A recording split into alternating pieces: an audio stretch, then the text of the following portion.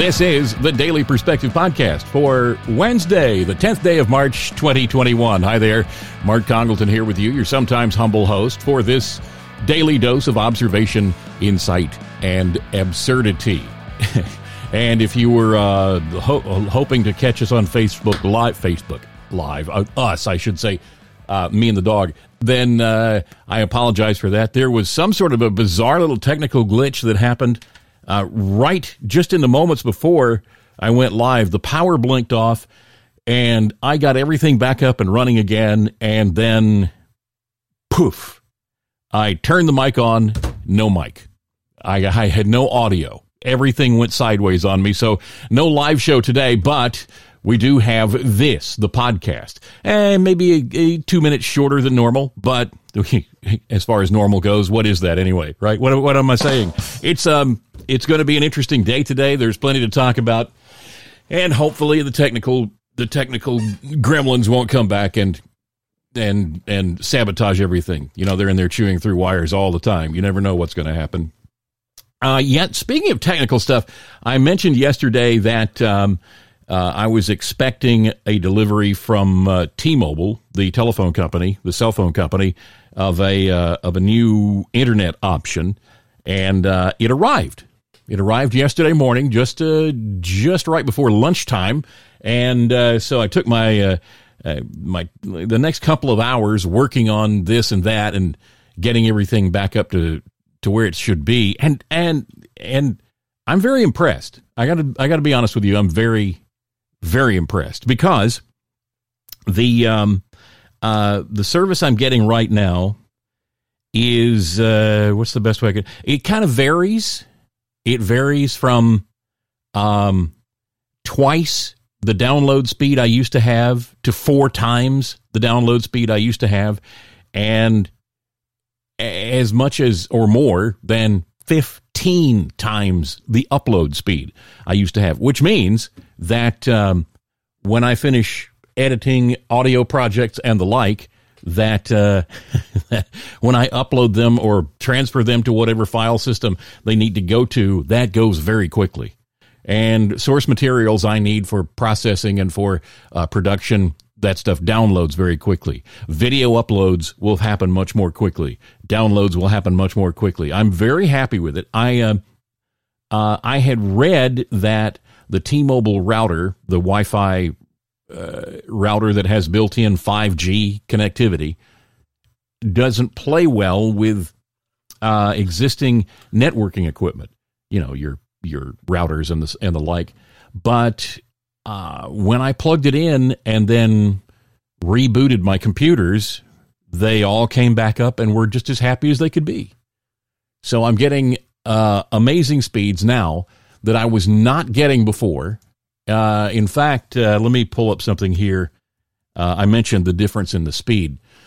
I was getting before with AT&T's internet service, I was getting like 19 to 20 megabits download speeds.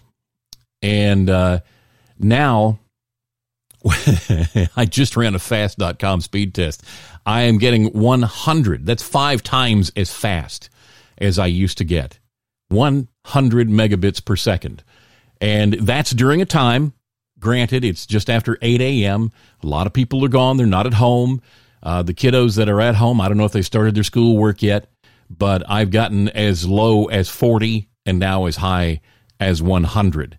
And I'm watching my upload speed calculate right now as we speak, and it's really coming along. It's showing me 25 now. Yeah, 25 megabits upload, which is I was getting 1.9 before. 1.9. So that's better than 10 times as fast as I was getting before, and that's just absolutely remarkable. I'm very pleased with the way this is working out. And what this means on my end, I already said. It means faster transfer times for big file packages.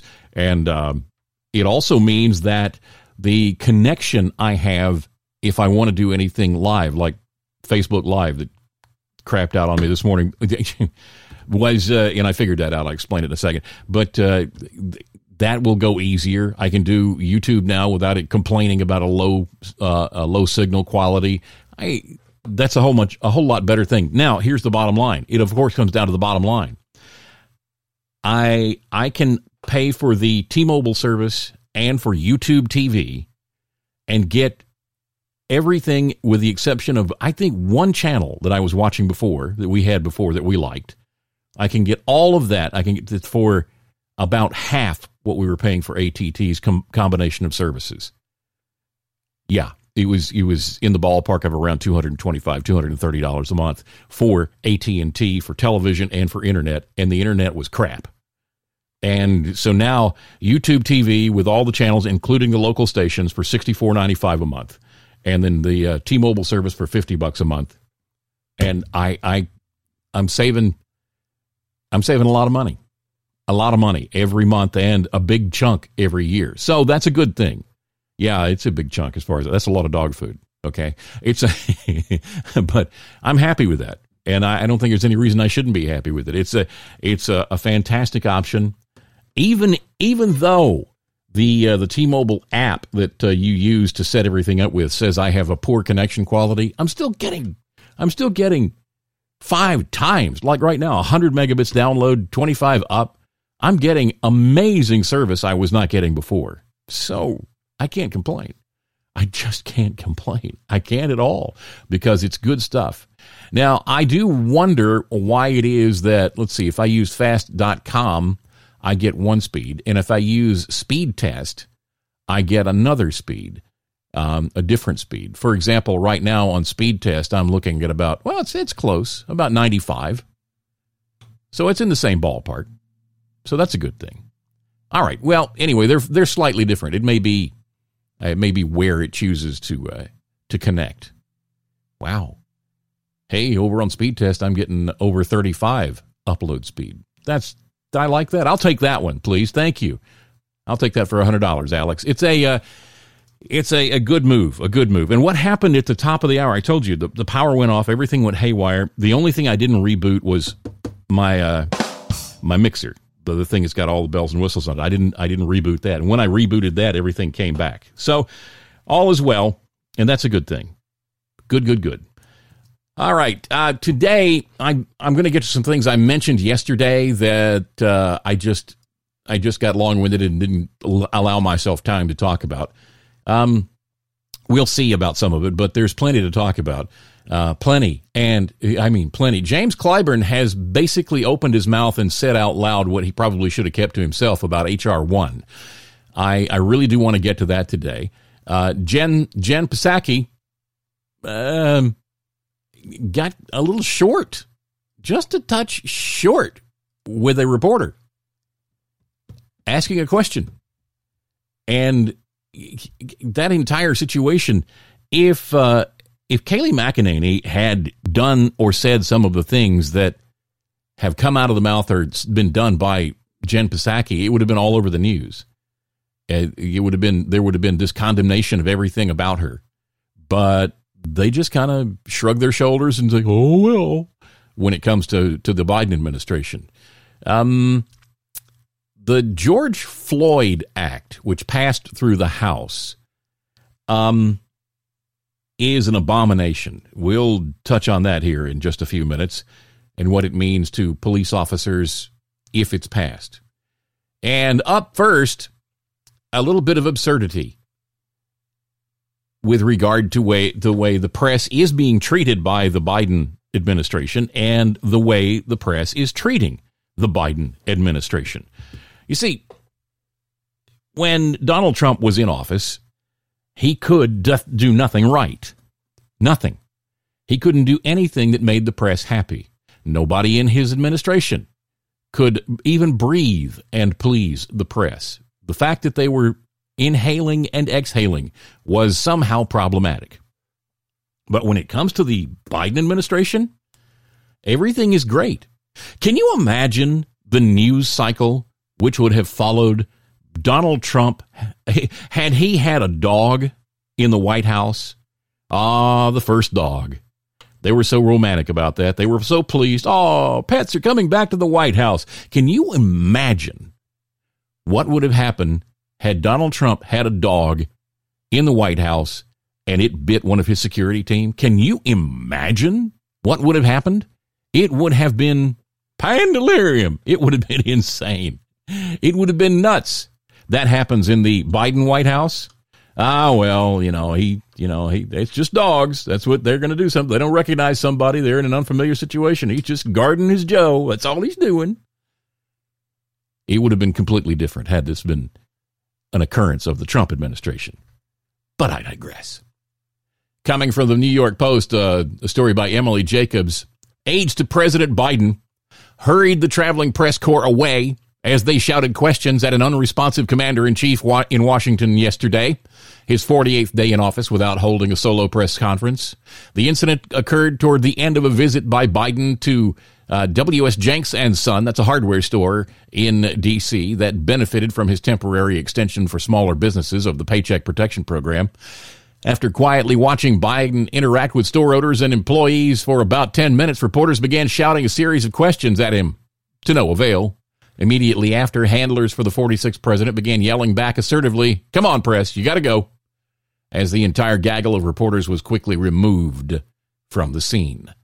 Biden, who was standing about 15 to 20 feet away from the press pool, didn't flinch or answer a single one of the myriad shouted questions, including one on the burgeoning immigration crisis at the southern border.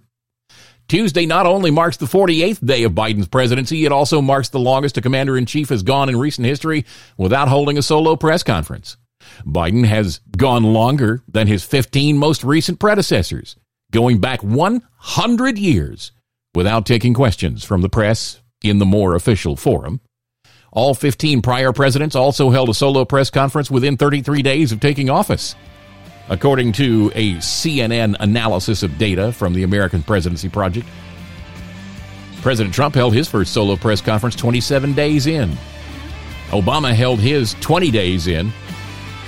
Biden, meanwhile, has neglected to hold a single one. Doesn't appear to be changing in the immediate future. Even though we had chatter that there might be something happening tomorrow, after I brought that story to you yesterday, they said, it doesn't look like it's happening. It remains to be seen.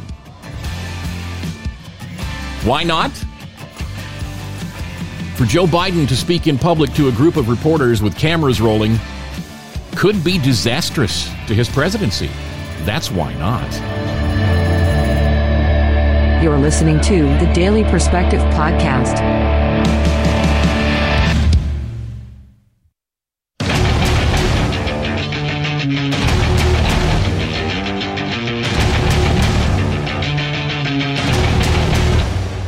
It's the Daily Perspective. It's a midweek edition of the program, a Wednesday edition. Wednesday, the 10th day of March, 2021. I have a big hole in the middle of my day. I've got some things happening beginning right after lunch. It's going to keep me busy for about 3.5 hours. Then I've got some remote feed tests to do. Got a business meeting. I'm going to be kind of busy today. I guess that's what I'm trying to say. Thank you very much. Oh, man. Even the most casual observer has got to see what's happening as far as the Biden White House and the administration and what's going on, because it's just ludicrous that they were like piranha when it came to the President Trump, but they're all just a bunch of little, French bulldogs. Now they're just sitting in somebody's lap and snorting slobber, and they don't seem to dig any deeper than the surface of things. And when anyone does, when anyone does, they are treated very harshly. It's just ridiculous. And we'll talk a little bit more about that. In fact, why don't I move things around here? We'll do that one next and move the other one back.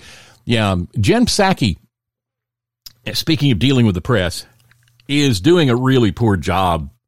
Now, they're not questioning her and they're not unhappy most of the time because they're happy with the outcome of the election. They hated Donald Trump. They just hated Donald Trump because he was not a progressive whack job, and they wanted a progressive whack job in the White House. Well, now they've got one, so they're happy now, but they hated him. Well, White House Press Secretary, coming from Daily Wire News, White House Press Secretary Jen Psaki wilted under pressure during yesterday's press conference as reporters repeatedly pressed the administration for answers about President Joe Biden's border crisis. By the way, if you've just been watching the evening news, you don't know what's happening on the border, really, because they're not telling you all of the details, because they knew that the president who was protecting our border in this country is no longer in office. People, as soon as the election was decided, people started flooding this direction. And so now, rather than hundreds of people a day coming across the border, we have thousands of people a day. All of those detention facilities where they were talking about children in cages, they're overflowing, and they're having to set up more and move those kids into other places. They're still there, but nobody is saying anything about kids in cages to the Biden administration. Nobody except conservatives saying, excuse me, but have you looked over here? It's not happening. Well, one of the most notable exchanges yesterday came when a reporter asked Psaki if newly reported on statistics about the border crisis were accurate. She responded by claiming that the reporter should ask the Department of Homeland Security about those numbers because, quote, it's not our program, end quote. The Department of Homeland Security is run by the Biden administration, and Biden's nominee to lead the department, Alejandro Mayorkas, was confirmed by the U.S. Senate, and he now runs the department. Psaki claimed, I would encourage you to go back to them and ask them again. We're not going to confirm them from the White House. It's not our program. It's the Department of Homeland Security. Oh, really? Is that how it is? It's the exchange was remarkable. Why won't you confirm that number? That's a very important number. We've been very clear that there is an increase, that there are more children coming across the border than we have facilities for at this point in time. Those numbers are tracked by the Department of Homeland Security, so I'm just suggesting that you talk to them about specifics. Well, we talked to them, Jen. They won't confirm the numbers. Well, I would encourage you to go back to them and ask them again. We're not going to confirm them from the White House. It's not our program. It's the Department of Homeland Security. Is the White House encouraging the department to release those numbers? And in the spirit of transparency that the Secretary promised here at this podium? We certainly encourage transparency, but what I also think is important is to talk about what the root causes are here and what we're doing from a policy standpoint to try to address the challenges that we're facing and that these kids are facing as they come across the border. Wow. This is what's called a dodge. She just dodges and weaves, and she's using her official speak, her political speech to sidestep the issue. Somebody's actually genuinely trying to get to the bottom of the situation, and she's saying, well, you should go back to them and ask them again, because that's not our deal. That's their department. The last time I checked, the president, well, if it were under the Trump administration, the president would be solely responsible. Everything would be his fault. Everything. Every problem would be because of Trump. But not now. During another exchange, Jen Psaki was pressed about whether the administration would admit that there was a crisis going on the southern border. Is this a crisis at the border? Look, I don't think we need to sit here and put new labels on what we have already conveyed is challenging. Really? What we have conveyed is a top priority for the president, what our policy teams are working on every single day. There was a trip to the border this weekend. They are working over the course of every day since then on putting in place policies that can help address what we're seeing and help ensure that we are keeping these kids safe and moving them as quickly as possible from Border Patrol facilities to shelters where they can have access to educational resources, health resources, mental health resources, legal aid, etc. In case you missed it, she didn't answer the question. She was pressed about whether the administration would admit there was a crisis. And then she went into that answer. I don't think we need to sit here and put new labels on what we've already conveyed is challenging. And then she misdirected. She pivoted. Well, several minutes later, another reporter pressed Psaki again on the border crisis, asking, why has this administration been so reluctant to call it a crisis? Go ahead. Thanks, Jen. A couple questions. To follow up on the border, why has this administration been so reluctant to call it a crisis with a huge uptick in the number of migrants being detained, including thousands of children? If that doesn't qualify as a crisis, what does? Well, because we think that it's most important to explain the substantive policy of what's happening, what the root causes are of why these kids are coming, and what we're doing to try to solve what is a very challenging circumstance. And, okay, the substantive policy, you want to explain that? Well, the policy is that they want these people to come, and they know it. They're being encouraged to come because the policy, the Biden administration's policy on the border is so lax that they're encouraged to come here because they know they're going to get in. They won't even be screened for COVID-19, and then they'll be set free with a court date where they have to come back, which they won't attend. The root cause of why these kids are coming is the policy. The root cause of why and they're coming here and what they're doing to solve it, well, they're not doing anything to solve it. In fact, Border Patrol agents now are saying, we had things more or less under control under Trump, but this is nuts.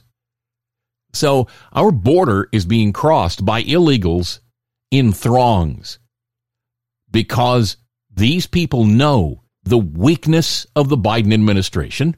They know they can get aid here. These people are going to get $1,400 checks. By the time it's all over, these people will be on government assistance. They're not even supposed to be in the country, but they will be supported by your money, your dollars taken from you by law, by the point of a gun, by the IRS.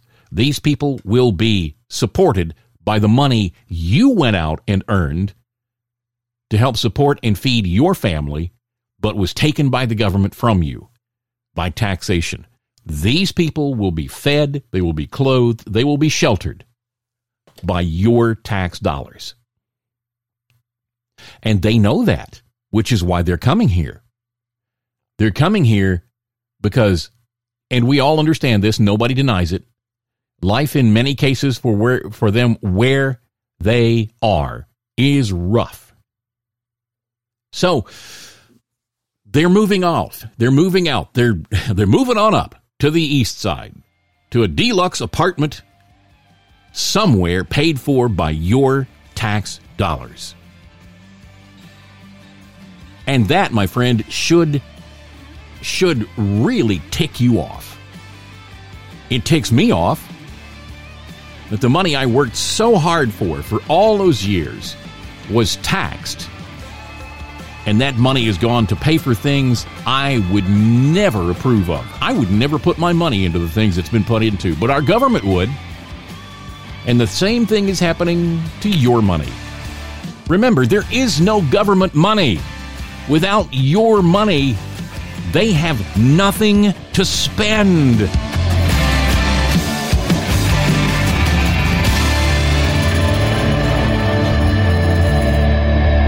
You're listening to the Daily Perspective Podcast.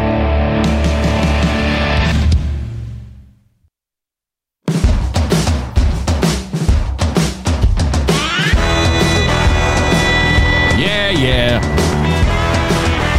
It's the Daily Perspective Podcast. After a bit of a stumble at the start, of course, the only reason you'll have any idea that happened is because I talked about it like an idiot. But hey, there we go. I've been texting with my buddy Dave during the breaks, explaining what an idiot I am.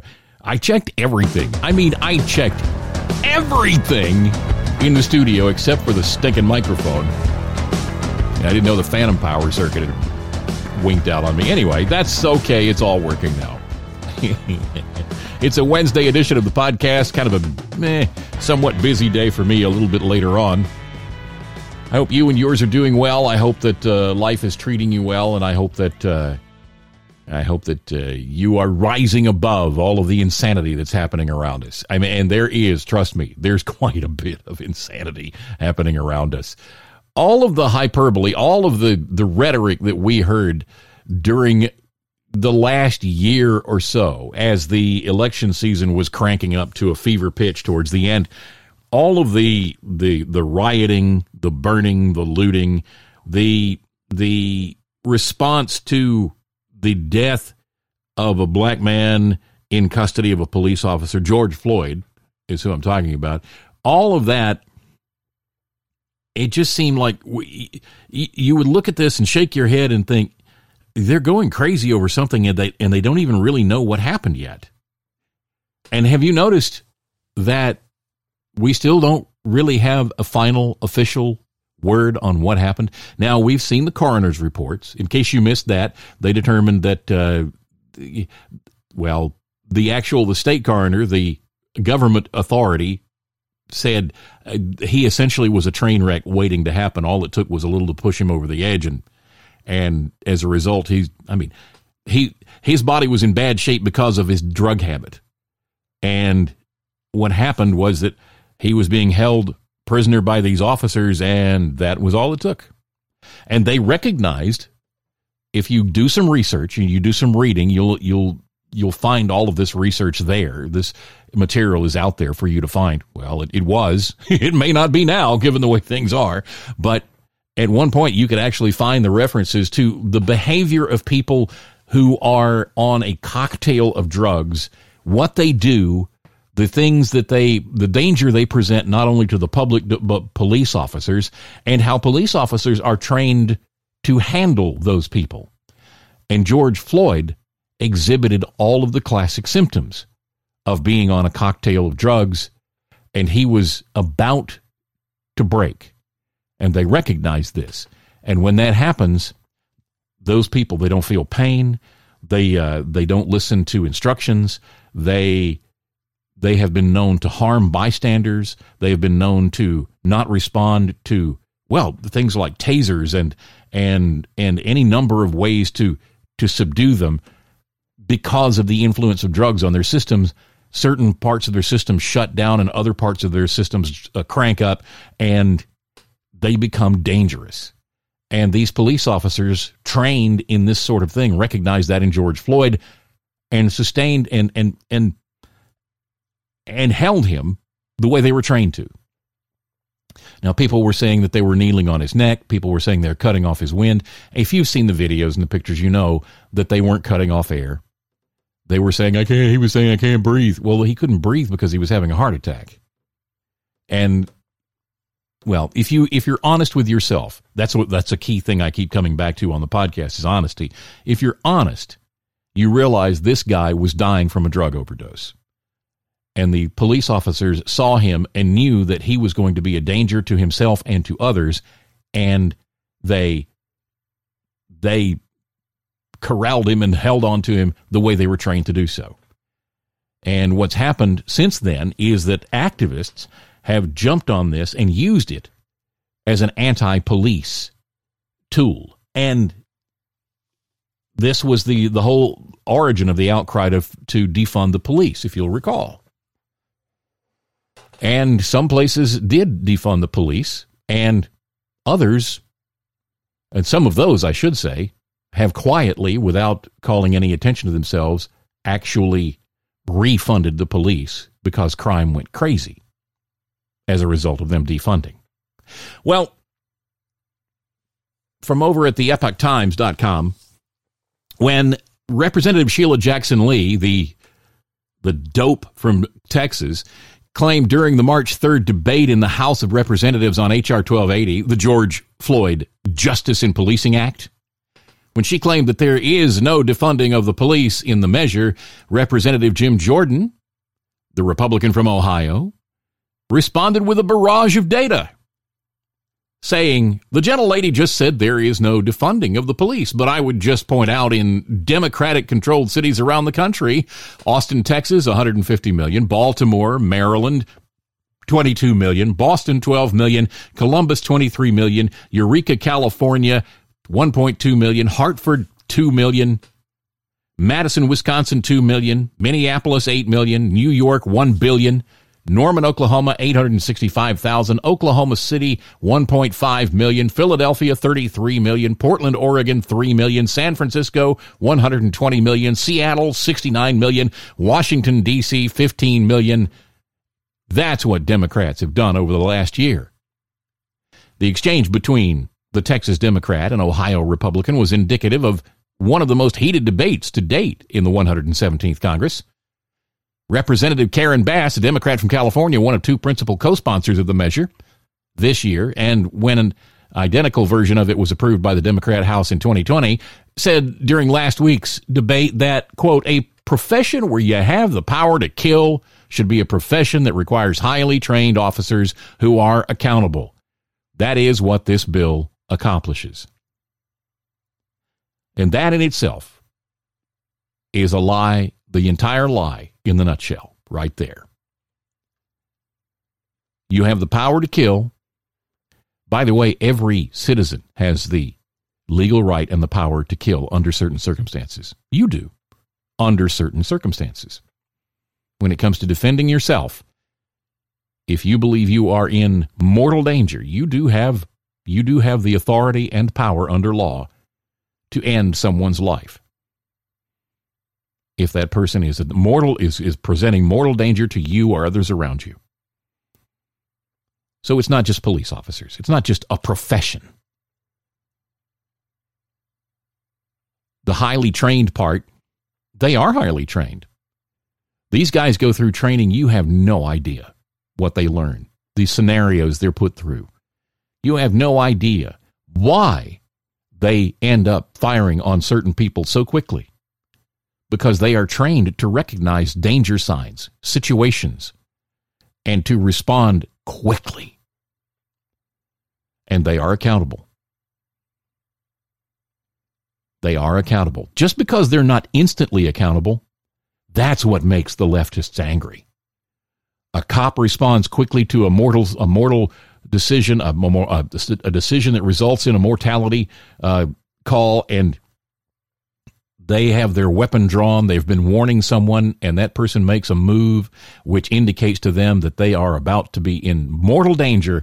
They pull the trigger and stop that person, and the very first thing that happens is people gather around and scream, he was defenseless, he was unarmed, you shot an unarmed, innocent man, and then that's what gets on the news, and the next thing you know, everybody's ready to string up a police officer.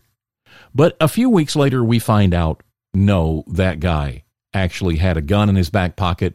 He was reaching for it. He had a knife in his hand that he had hidden, and suddenly the officer saw a flash of steel. Things like that. People make instant snap decisions on the scene, and they're always wrong because they're not trained. But the police officers are highly trained, and they are accountable. They're put on leave. They are taken off duty. They're taken out of the scenario, out of the public eye, until investigations are concluded and conclusions are made. We don't need another bill. But the leftists want one. The current proposal required a mere 10 days to go from its introduction on February 21st by Bass and House Judiciary Committee Chairman Gerald Nadler, the Weeble from New York, to passage in the lower chamber on March 3rd. 10 days. According to the sponsors, the measure would, if it becomes law, mean that for the first time ever, federal law would, 1, ban chokeholds, 2, end racial and religious profiling, 3, eliminate qualified immunity for law enforcement, 4, establish national standard for the operation of police departments, 5, mandate data collection on police encounters, and 6, reprogram existing funds when it to invest in transformative community-based policing programs, psychobabble programs, and 7, stream federal law to prosecute excessive force and establish independent prosecutors for police investigations. You notice they don't deal with police unions here. Police unions are one of the biggest problem. Police unions which protect bad cops, because there are bad cops. There are not a lot of them, but there are some. And they're protected by unions, and they have long careers of abusing people just because the unions protect them. They're not, as I said, there are not many of them, but they're there.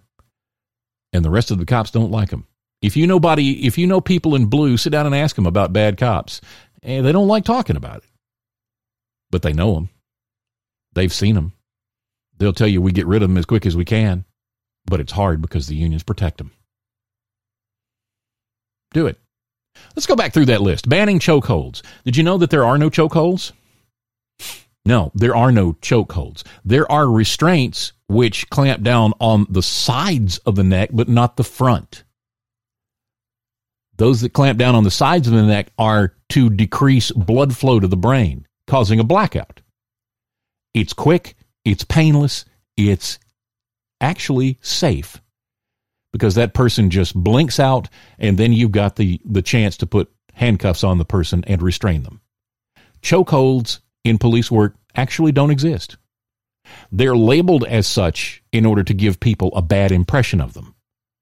But there are no chokeholds. 2, and racial and religious profiling. That's been done decades ago. It doesn't happen. But they must keep saying it does in order to keep people angry. Eliminate qualified immunity for law enforcement. Qualified immunity for law enforcement. As I've said already, some do take advantage of that. But there has to be some level of immunity for law enforcement in order for them to be able to enforce the law effectively. Otherwise, every time some individual gets ticked off about the behavior of a law enforcement officer, he'll have to look for another job. And there's more. Maybe we'll dig into the rest of it. Maybe not. But this bill is poison to the police and should be defeated.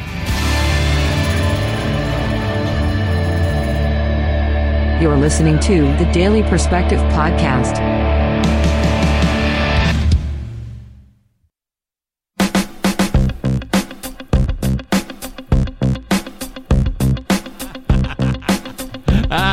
That's awesome. It's the Daily Perspective Podcast. Slipping into the final segment for this Wednesday, the 10th day of March, 2021. I'm sorry. Oh my gosh. That's good stuff. Okay, my buddy Jeff Dyson. I posted a meme on Facebook. Side-by-side picture. On the left, John Lennon and Yoko Ono. On the right, Prince Harry and Meghan Markle. On the left, I broke up the Beatles. On the right, hold my beer. Oh, that's funny. Oh, thanks, Jeff. You made me laugh. It is, it's a midweek edition of the podcast. Still a couple more days to go before we hit the weekend. But if you stand up on your toes, tippy toes way up high, you can see the weekend from here. So give that a shot. Go outside and look for it.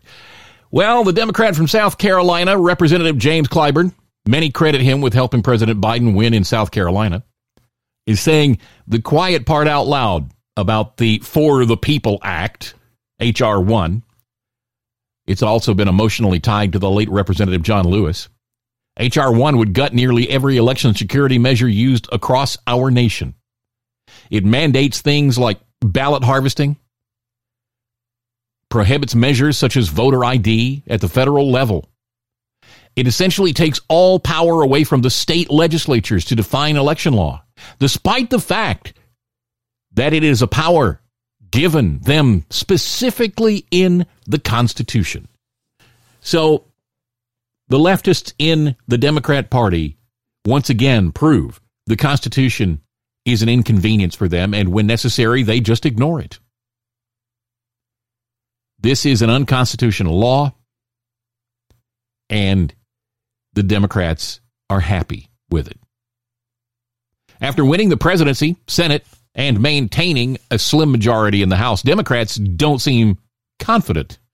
They're relentlessly pursuing censorship, even threatening cable and streaming providers who carry the handful of outlets that do not take their preferred narratives in their opinion shows.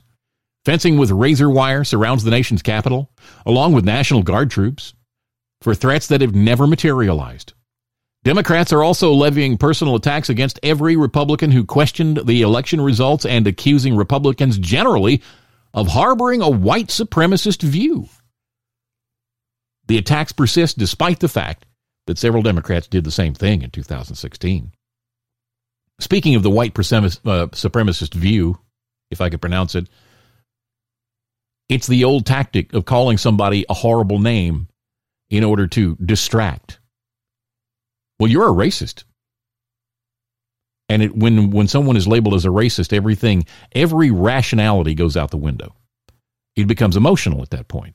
And so the Democrats are labeling everybody who agrees with the Republicans as white supremacists, racists. They're calling half the country racists just because that is the emotional flashpoint that gets everybody they want to distracted, so they can just lie to them about anything because they're emotionally involved now instead of intellectually involved. Holy cow. Razor wire around the nation's capital and National Guard troops for threats that have never materialized. I would add yet to that. Not because I think rational, decent Americans are going to storm the government, storm the Capitol building or the White House, but because I think they want people to believe that. It's just like the white supremacist charge. They want people to believe that people on the right are violent. They have guns. They're dangerous to America. That's what they want us to believe. And considering that they're about to push legislature, and I mean push hard, which will infringe on your Second Amendment rights, they want to leave that fencing up there to say, we need to protect ourselves from these crazy people in America who have guns. That's why that fencing is still there. In a recent review with The Guardian, James Clyburn, the Democrat from South Carolina, gives us some insight into the behavior we're seeing. H.R. 1 will not pass the Senate with a 60-vote threshold. There's unanimous Republican opposition. 2 Democrat senators also have stated they will not vote to end the filibuster, which would reduce the vote threshold from 60 to a simple majority. This change would allow Democrats to pass legislation with straight party line majorities in both houses. Clyburn told the world why there's a tremendous pressure to change the minds of a couple of senators. Sinema from Arizona and Manchin from West Virginia. Clyburn says there's no way under the sun that in 2021 we're going to allow the filibuster to be used to deny voting rights. That just ain't going to happen. That would be catastrophic. If Manchin and Sinema enjoy being in the majority, they'd better figure out a way to get around the filibuster when it comes to voting and civil rights. Now, please notice that Clyburn is calling this a civil rights issue. It's not a civil rights issue. It's a legal voting issue. It's not civil rights. They have to paint it as a civil rights issue in order to accuse anyone who objects of being a racist. You see the tie-in? If you disagree, you're a racist and you oppose the civil rights of minorities. This is how they're framing this. They've been trying to frame it that way for a while, but now it's going to be high profile, and they're going to accuse anyone who disagrees with this unconstitutional, embracing of illegal procedures in order to guarantee the Democrats never lose another election. They are going to label objection to this egregious transgression of our Constitution as racism. Because that gets people emotionally involved. Oh, racism's a bad thing. These people are white supremacists. They all have sheets in their closets with eye holes cut in them. They're evil people. If you disagree with giving everybody equal access to voting, then you're evil. Well, I've got a news flash for you. Everybody already has equal access to voting. Everyone already has the ease and the ability to vote should they so choose. No state has passed any legislation which even a marginally intelligent person can understand and comply with. This is all a smokescreen wrapped in racism. in order to give the Democrats the power to win elections henceforth and deny Republicans the ability to win elections. This is all this is. It's what happened in those 6 battleground states, and they want to make it effective nationwide, even though it is unconstitutional. It's illegal. This is what they want. And Clyburn's suggesting that there be a workaround on the filibuster, as there is for the budget. Congress just passed a $1.9 trillion stimulus through reconciliation. That just takes a simple majority vote. Clyburn's suggesting a similar carve-out for civil rights and voting rights legislation. Trust me, this is not civil rights or voting rights legislation. This is vote manipulation legislation. And the change would allow the Equality Act and H.R. 1 to move through the Senate with simple majority votes. They're both radical pieces of legislation. Democrats want these passed with no consensus. They don't want people to actually have a bipartisan look and to work at these things together to pass anything. They don't care about bipartisanship. Please understand that. Remember when Barack Obama said elections have consequences? He was saying, we won, you lost. Sit down, shut up. We're running things now. There is no bipartisanship in Washington, D.C. There really isn't. The Democrats want total power and control. That's all they care about. Republicans say, can't we all just get along? And then the Democrats stab them in the back again and again and again. The Democrats know their hold on power is shaky. They know it is. They know they lost a lot of seats in the House. They know the American public saw through them while Trump was in office. Because why? Because he actually did succeed to a degree in draining the swamp, lowering the level of the confusion and the swampy dark waters so that we could all see what these people are really made of. And we didn't like what we saw. And so when we came to the polls in November of last year, we voted overwhelmingly to get these sleazy people out. And yet, they still won somehow, didn't they?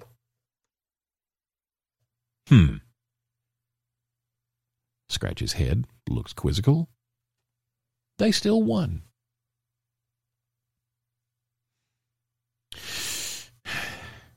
And now they want to pass legislation which will enshrine their illegal voting schemes nationwide so that no matter what you and I do, no matter how hard we work, they're going to win. That's what this is all about. They wrap it in civil rights and voter rights legislation terminology, but it's not. It's not. Don't be deceived, my friend. Don't follow the emotional lines that they're trying to drag you down with. Don't do it. Use your reason. Use your rationale. Use your brains, not your emotions. And realize these people are manipulating people. It's all they're about. Because they know that if they can get them emotionally manipulated, they can always win. And that'll do for today. God bless you. Have a great one. We'll see you back here tomorrow for the next edition of the Daily Perspective Podcast. Bye-bye.